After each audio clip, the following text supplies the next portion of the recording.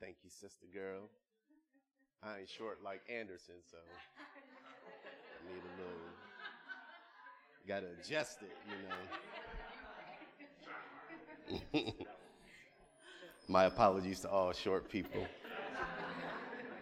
I ain't talking to y'all, I'm talking to him. Well, as it has been mentioned, we have been in a series that has blessed me personally, and I pray that the Lord will bless you as you read God's word along with us and follow along as we go through this series. We've been learning that the Bible makes it clear as you're studying God's word that God's word is not just a collection of disconnected stories, but they are actually connected stories that has a continual ongoing theme. And that theme is, it's a lot of ways to describe it, but one of the ways we've been describing it is that God really does have a plan for your life. That when you read the word in each book, it screams out to you that God is seeking to restore his relationship with you. He is seeking to redeem you, to bring you back to him.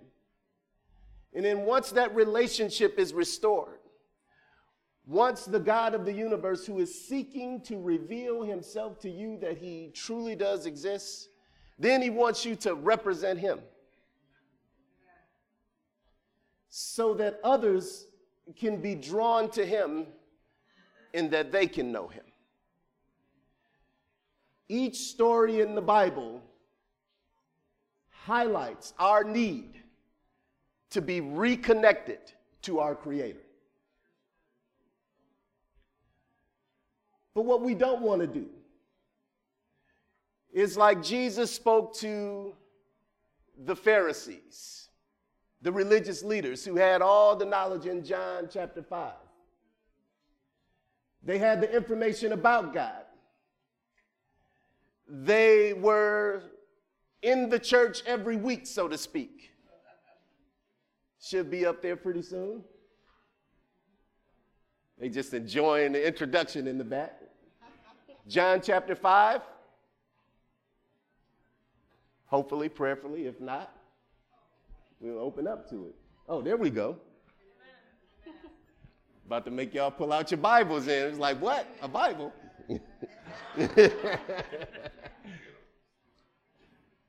What we don't want to do is be like the religious Pharisees who had all the knowledge but did not understand that the purpose of the knowledge was to draw them to a relationship with a true and living God. He says, you study and you search the scriptures. They knew the Old Testament scriptures because you think that in religious rituals that you have eternal life, that in just studying information that you have eternal life.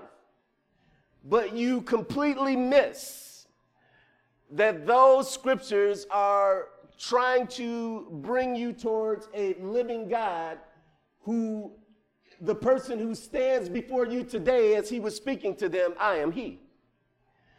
The scriptures, he says, were testifying, even in the Old Testament.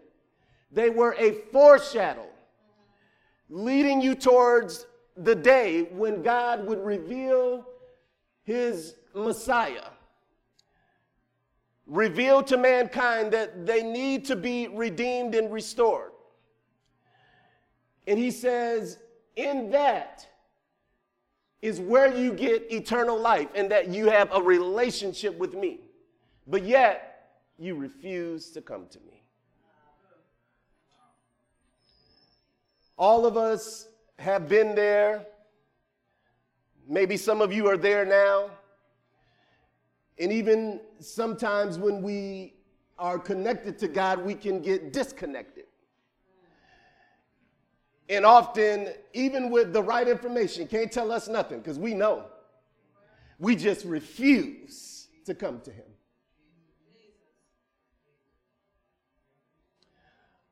Our heart and our prayer and what God is seeking to teach you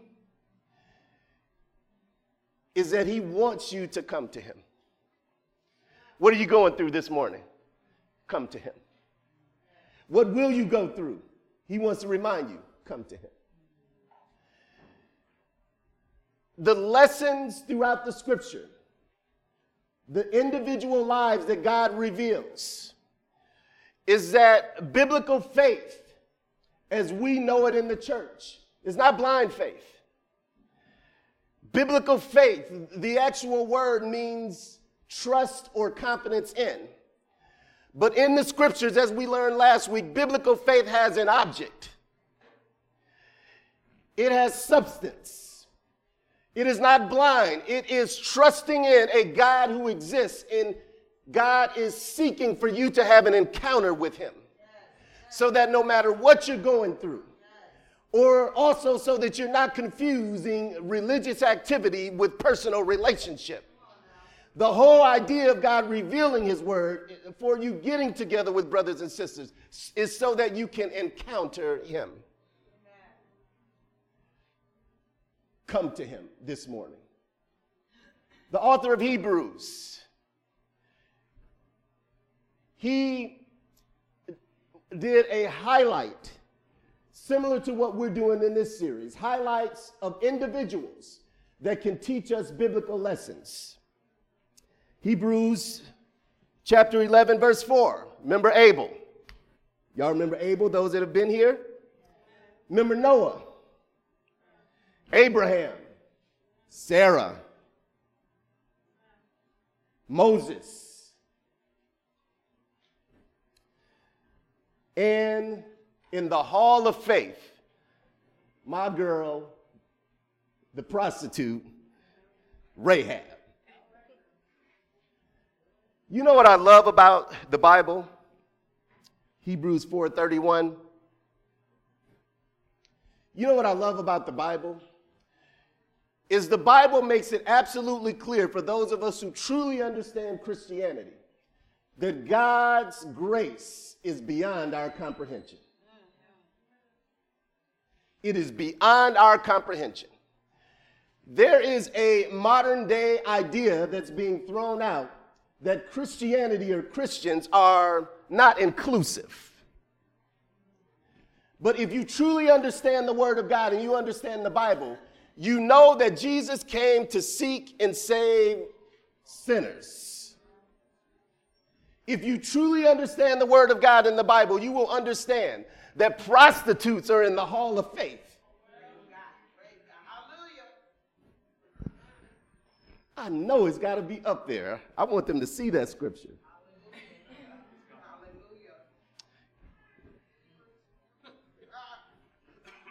Okay, I'm going to keep rolling. There we go. Help a brother out. I worked hours on that PowerPoint. I know it's up there. Okay. My brothers and sisters, no matter what you have done, I'm not trying to excuse any sin this morning. No matter what you have done, no matter how bad you have been,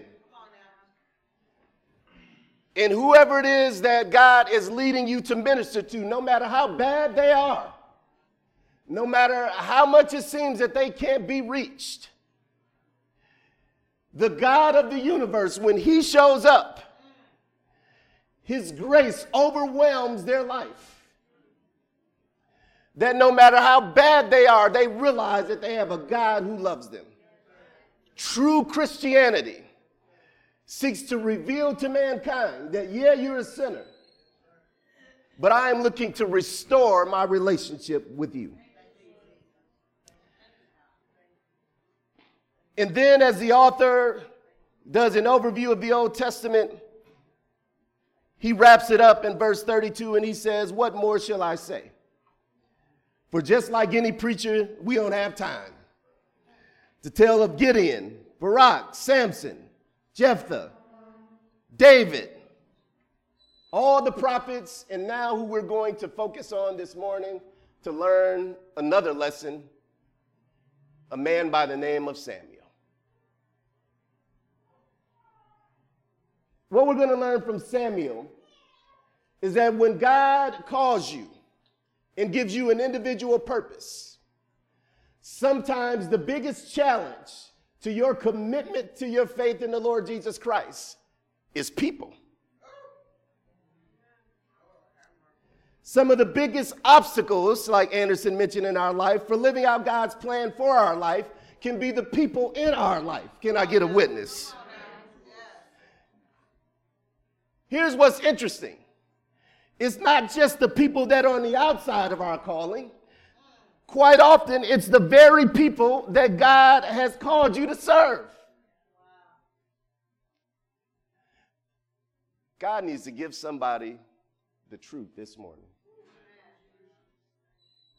Because, see, God knows when he calls you. When you are truly called by God and he reveals himself to you and you have a mission for him, ain't nothing easy about it.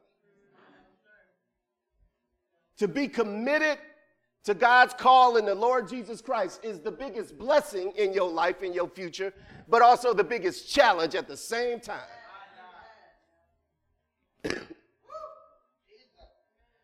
Let's read about my man Samuel and see what the Lord has to say to us through him. The book of 1 Samuel, chapter 8. When Samuel became old, he made his sons judges over Israel. The name of his firstborn son was Joel, and the name of his second, Abijah. They were judges in Beersheba. Yet, verse 3, his sons did not walk in his ways, but turned aside after gain. They took bribes and perverted justice. Then all the elders of Israel gathered together and came to Samuel at Ramah, and they said to him, "Behold, you are old, and your sons do not walk in your ways. Now appoint for us a king to judge us like all the nations." But this thing displeased Samuel when they said, "Give us a king to judge us." And Samuel prayed to the Lord. And the Lord said to Samuel, "Obey the voice of the people in all that they say to you. For they have not rejected you, but they have rejected me from being king over them. According to all the deeds that they have done from the day I brought them out of Egypt, even to this day, forsaking me and serving other gods, so they also are doing to you. Now then, obey their voice, only you shall solemnly warn them and show them the ways of the king who shall rule over them."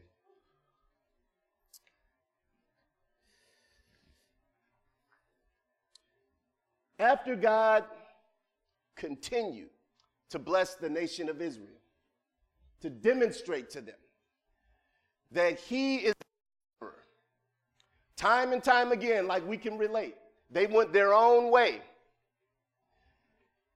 It says in the book of Judges, before you get to Samuel, that every person did what was right in their own eyes.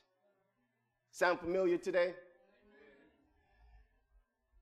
To speak to the millennials, college-educated folks, no absolutes, right? There's no absolute truth. Your truth is your truth. My truth is my truth. Don't tell me what to do. Everybody can just decide for themselves. There is no one authority, let alone an unseen God. Give us a king. Somebody we can physically see, like all the other nations.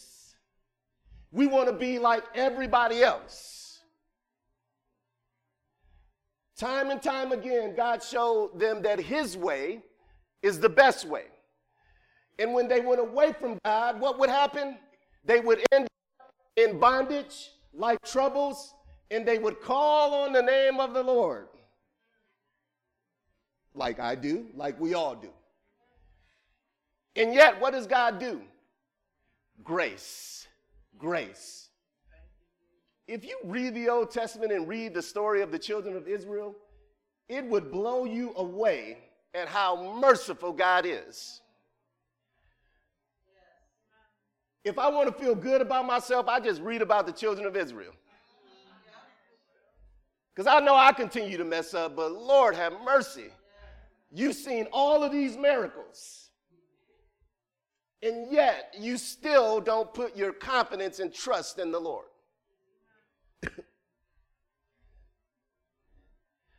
And so Samuel says to them in 1 Samuel 7:3, let's go back to that before we dive a little bit more into the story. He says to them, house of Israel, if you return to the Lord with all your heart, then put away your foreign gods in the Ashtaroth from among you, which just basically means foreign gods, another word for that. And direct your heart, or from among you rather, and direct your heart to the Lord and serve him only. He will deliver you from the hand of the Philistines. Over and over again, God says to them, your heart. Over and over, he reminds them, if you give your heart to me, I will deliver you. Anybody need deliverance this morning?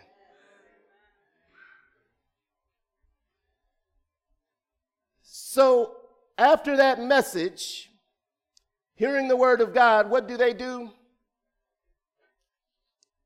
They say, give us someone else, Samuel. So Samuel learns a valuable lesson. The first lesson he learns is through his kids.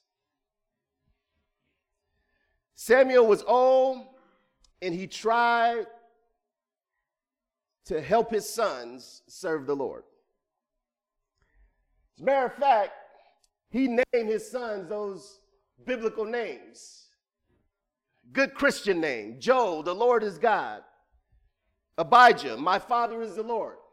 You know how folks, they have kids and then they name them Genesis. Moses, this child will deliver us from poverty. It ain't nothing worse, some of y'all know, than a kid who is the preacher's kid. But next to the preacher's kid, the biggest kid that have challenges is the Christian's kids.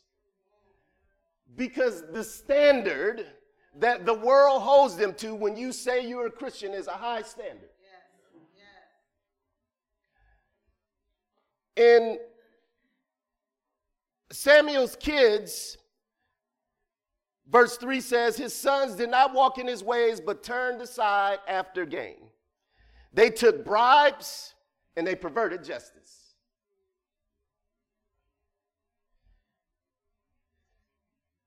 Samuel was called by God from childhood. He was raised in the church.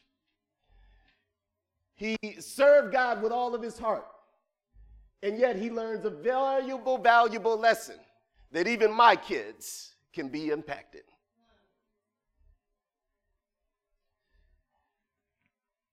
He represented the people, or they represented the people, using the religious platform, his kids, for gain. But Samuel tried to put his kids, knowing they weren't right, on a platform to represent God. Which shows you and me through Samuel that even religious leaders have major flaws. Even when God calls a man and a woman, just look at the Hall of Faith. David, as many of us know, the most popular figure, cheated on his wife, killed a man. Yet God's mercy brought him back and he became a man after God's own heart. But God is about to teach you and I a valuable lesson even through Samuel, that you really can't depend upon people, even as the brother said earlier, the religious leaders. And if you would think, or if Samuel thought things couldn't get any worse, here comes the community coming after him. Then the elders, verse 4, of Israel gathered together and came to Samuel at Ramah, came to his hometown, knocked on his door, caught him in his crib, probably sleeping in bed, eating a good snack, I don't know. And they said to him, behold, we got two problems against you. You old, number one, and your kids just ain't right. So they come to accuse him and to put him down, because as soon as you down, here come folks piling on.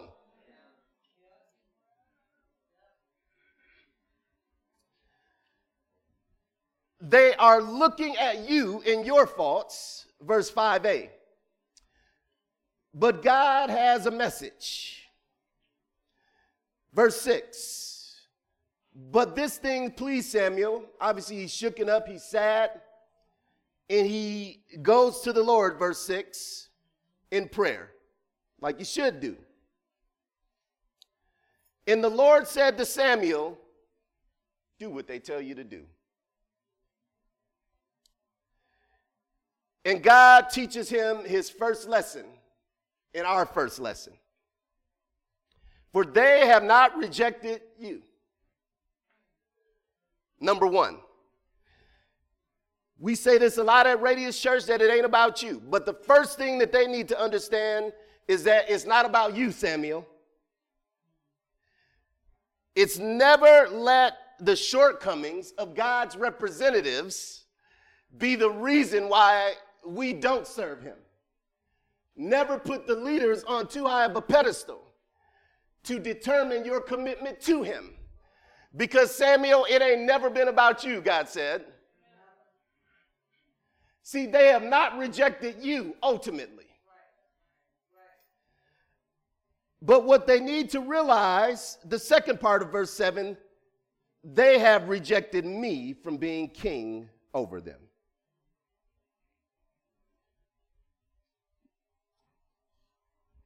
Often, when there's a complaint, there's a motive behind the complaint. Kids came to me one time, or y'all know, I ain't gonna put my kids on blast, I generally do, but I'm gonna save y'all this week. We know how this is, a kid or a friend, and somebody come to you, and they're complaining. And my kids come to me, and they complain about stuff when they were little, but I can tell through their complaint that there was really a deeper issue. And so before they can continue their complaint, my response would be, what is it that you need? What is it that you really want? Because I can read between the surface of the complaint and realize that there's really a deep-rooted issue. And God says to Samuel, read beyond the surface of their complaint. Really what it is they don't want me to be a ruler in their life.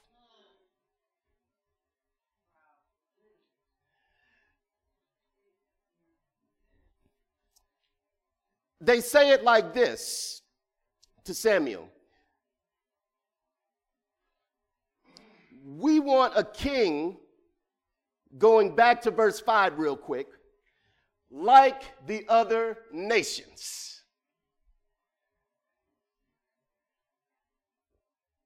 They wanted to be like everybody else. And from God's standpoint, motive matters. God had fought their battles. He had delivered them. And when we go down to verse 20, they really reveal it. Samuel 8, verse 20, they say that we may be like all the nations and that our king may judge us and go out before us and fight our battles. Verse 20, 1 Samuel 8. Got to get me and my peoples on the same page. Okay, keep it flowing. What happens here in these situations, my brothers and sisters, is that we all have desires. You have desires. I have desires. But the bottom line is, will he be king over our lives? Look at what the Lord says in verse 8. According to all the deeds that they have done, from the day I brought them up out of Egypt, even to this day, they forsake me, they serve other gods, and this is what they're doing right now.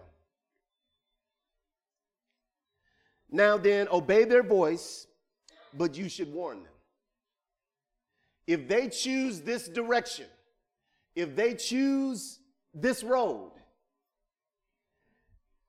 and the king that they want to remain over them, what shall happen? Second lesson. Don't ever, and I think we know this, but here it is in the word. Never ever force anybody to obey the Lord. The other lesson is God will never force us. The lesson is for how we engage people and how we internalize when we feel hurt, but the lesson is also personally for us. Is that the awesome thing about our God is that he never ever forces, but he always warns. He says, do what they tell you to do. Listen to them. Don't force it on them. I don't want you to force religion on them. I don't want you to force me on them. I don't want you to force my ways, because here's the deal. I've been with them through all the times that they have turned away from me, that they have rejected me. I've been with you, Samuel. I've been with your people. But what I want you to do is I want you to tell them the truth. See, what we don't not want to do is not understand that if you don't serve God, there's the other side of the coin. If your children doesn't serve God, there's the other side of the coin. God is saying to Samuel about his family, about the community that he's called to serve, that they are not rejecting you, they are rejecting me.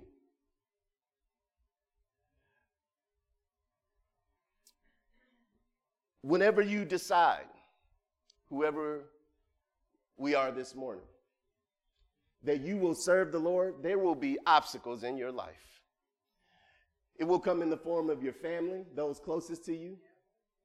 Quite often, children, cousins, uncles, brothers, closest friends, all attempting, whether intentionally or unintentionally, to discourage you from God's direction and plan for your life. But what you always have to remember is that it is not you that they are against. It is ultimately your God. And so what you want to do is that you never want to allow people to discourage you from your commitment to him. Some of us need it today, some of us will need it in the future.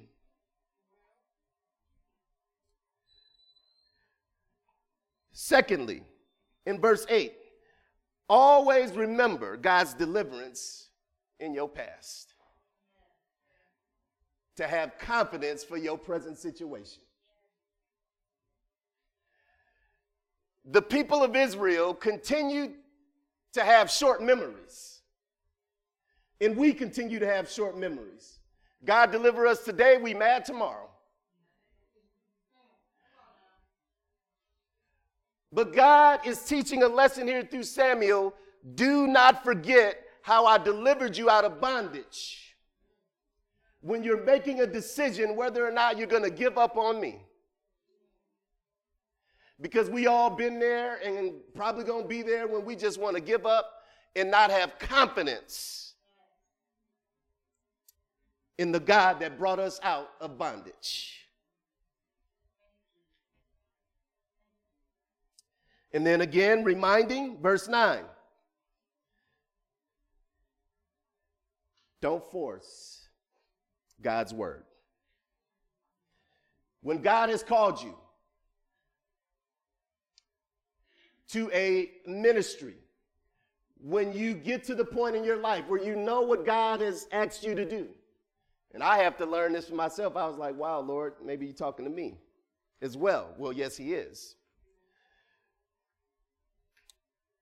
When people don't want to commit themselves to the Lord, we have to always remember to allow them to make their own decisions. However, to tell them the truth.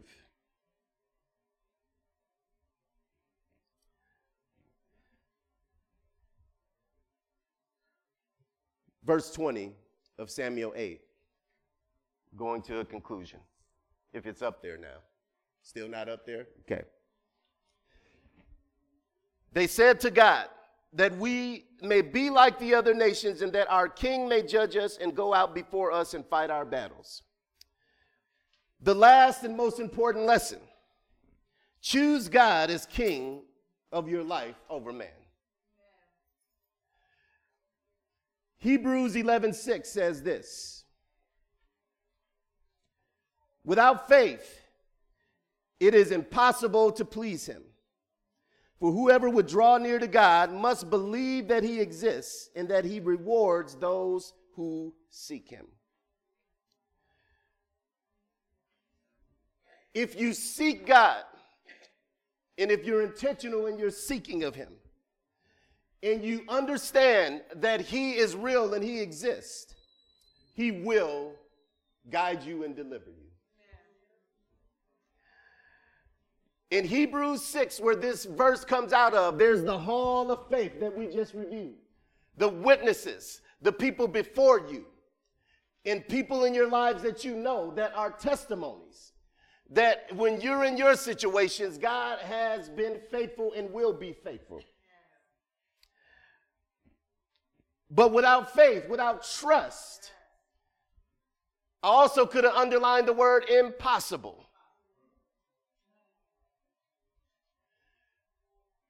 To please him. My brothers and sisters, may the Lord speak to your heart this morning. May the Lord teach you from Samuel that it is not you that they are rejecting, but it is him.